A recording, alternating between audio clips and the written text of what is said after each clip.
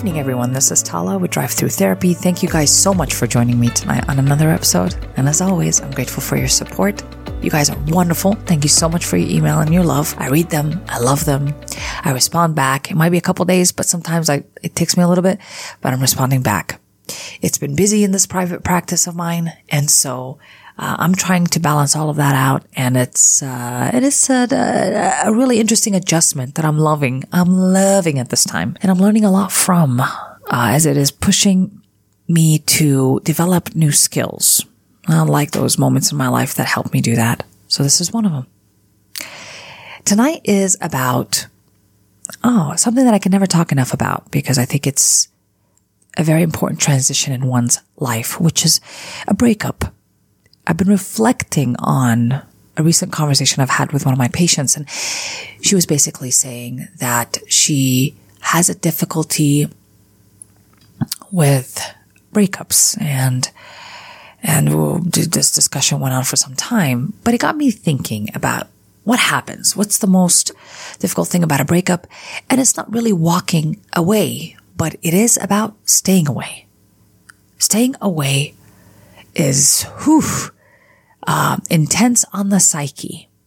The person doesn't even have to reach out and try to get your attention.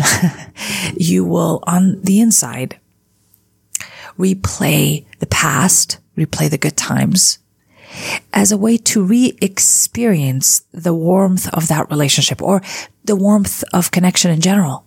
Our memories work best from retrieving a past, not the future. So I can't retrieve a future relationship, so I'll have to retrieve the past and the most current usually. And to bring back that feeling of connection, the feeling of warmth, of value within me, I might want to do that. I might want to bring out the past.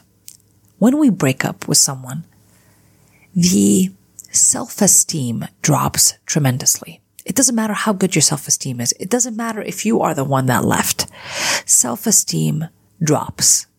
And it's impacted heavily by a breakup.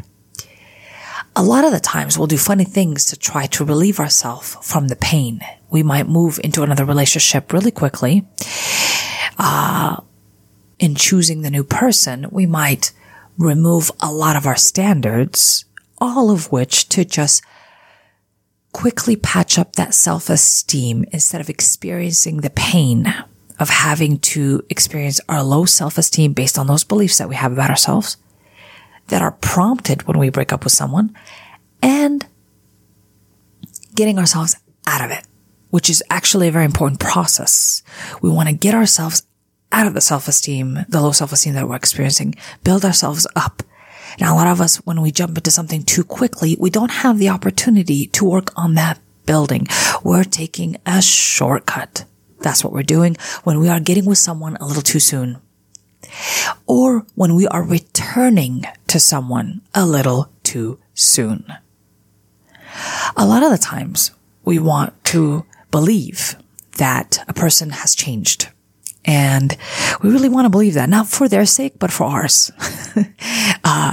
Because in our sake, we have difficulty accepting, and this is a very common thing. We have difficulty really truly accepting fully that the person is just who they are, and what they've shown you is exactly who they are.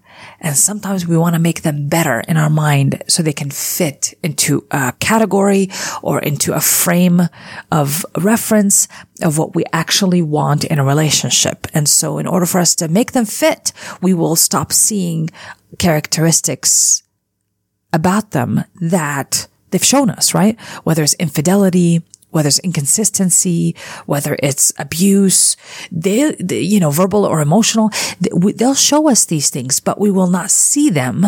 We will refuse to see them because somewhere along the line, we've learned that if you love someone, that you have to tolerate this. Because I love this person, I cannot leave them.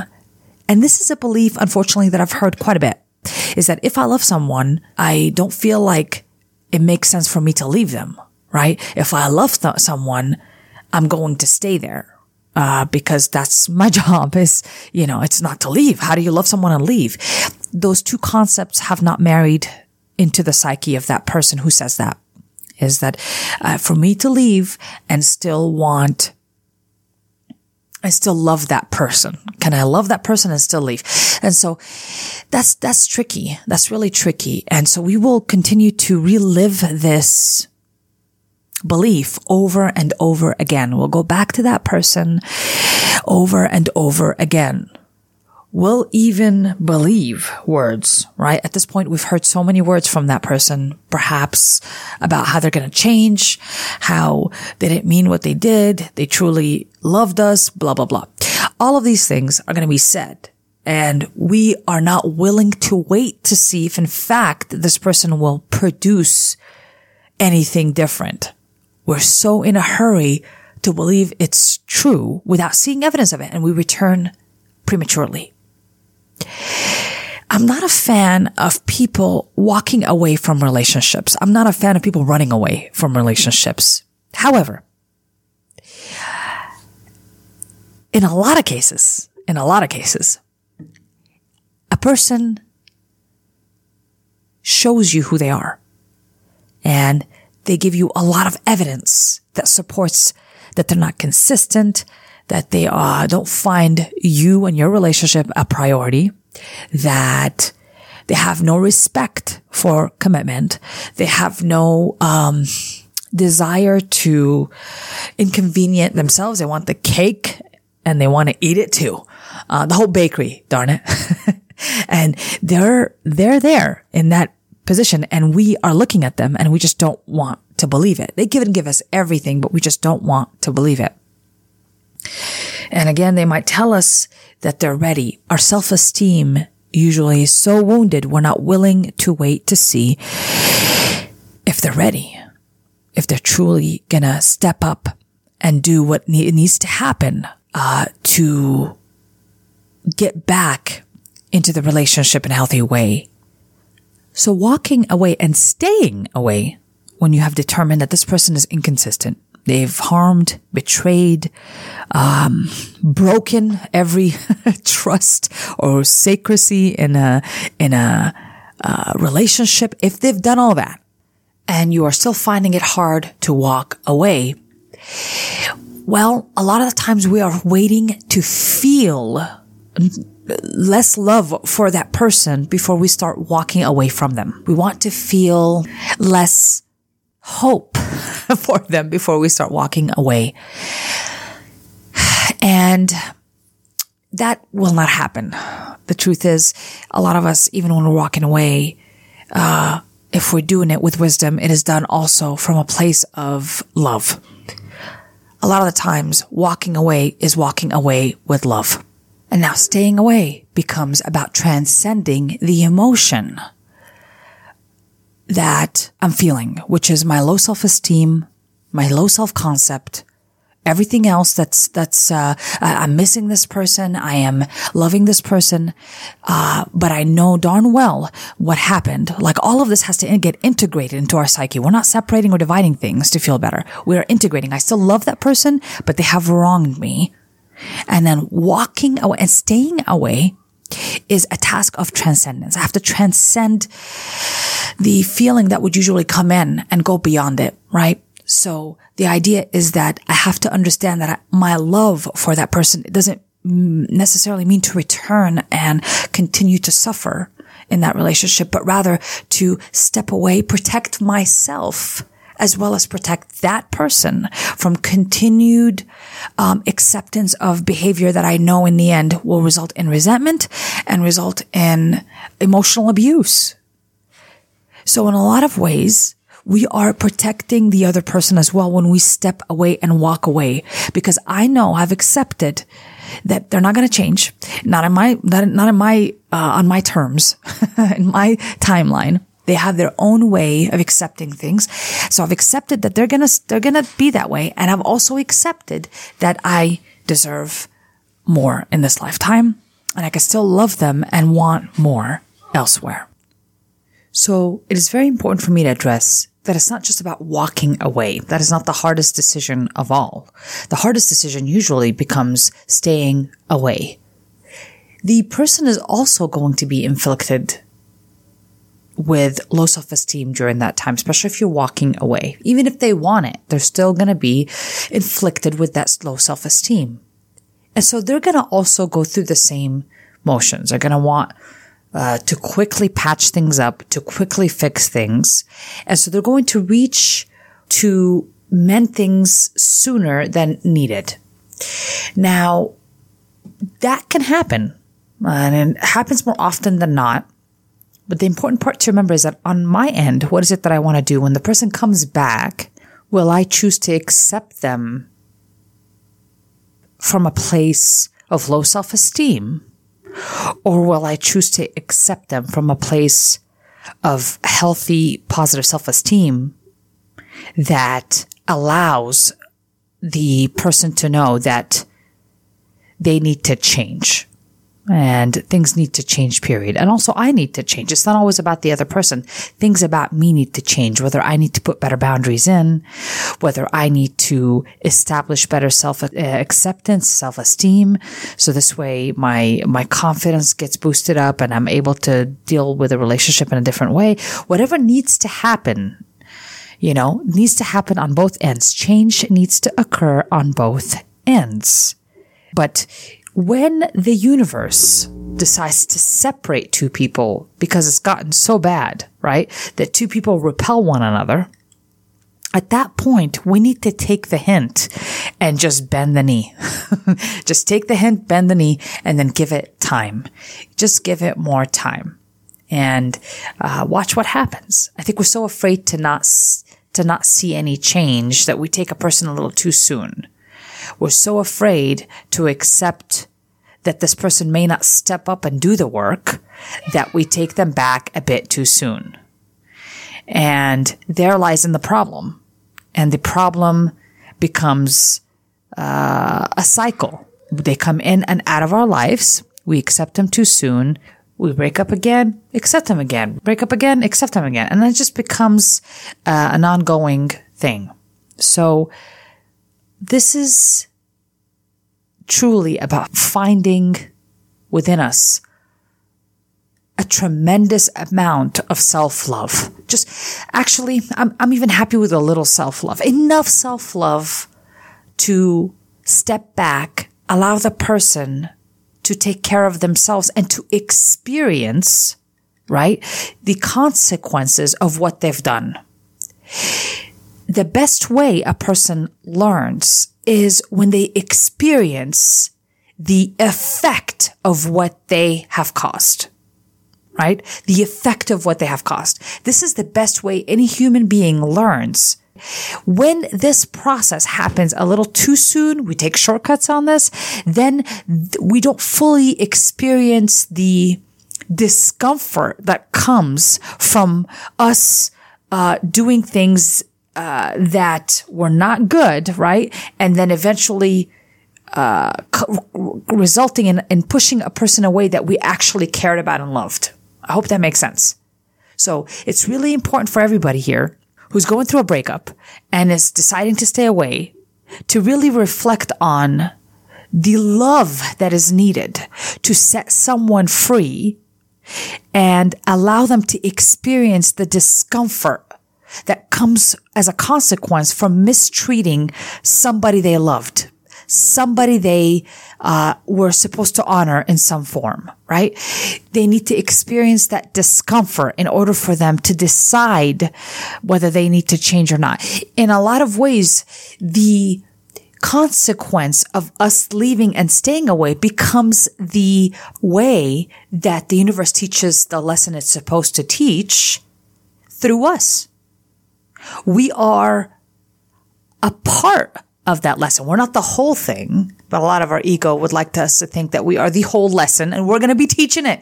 But no, my friends, we are only a tool to help this person become more in alignment with their highest self. We just become that tool. We're the representation of love.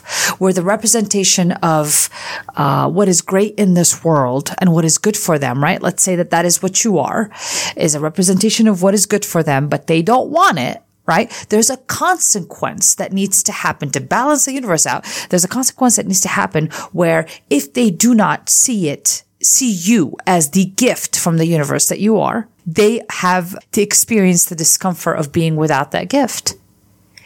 And this is how, at times, this becomes a catalyst for us to change and to really look and shift looking inwards to make changes that we need to make, to understand ourselves better, to understand what happened better, right? But we step away. We don't step away with vengeance. We don't step away with ugliness. We don't step away with unkindness. We step away with love. We step away with love for all involved, for myself and for the other person.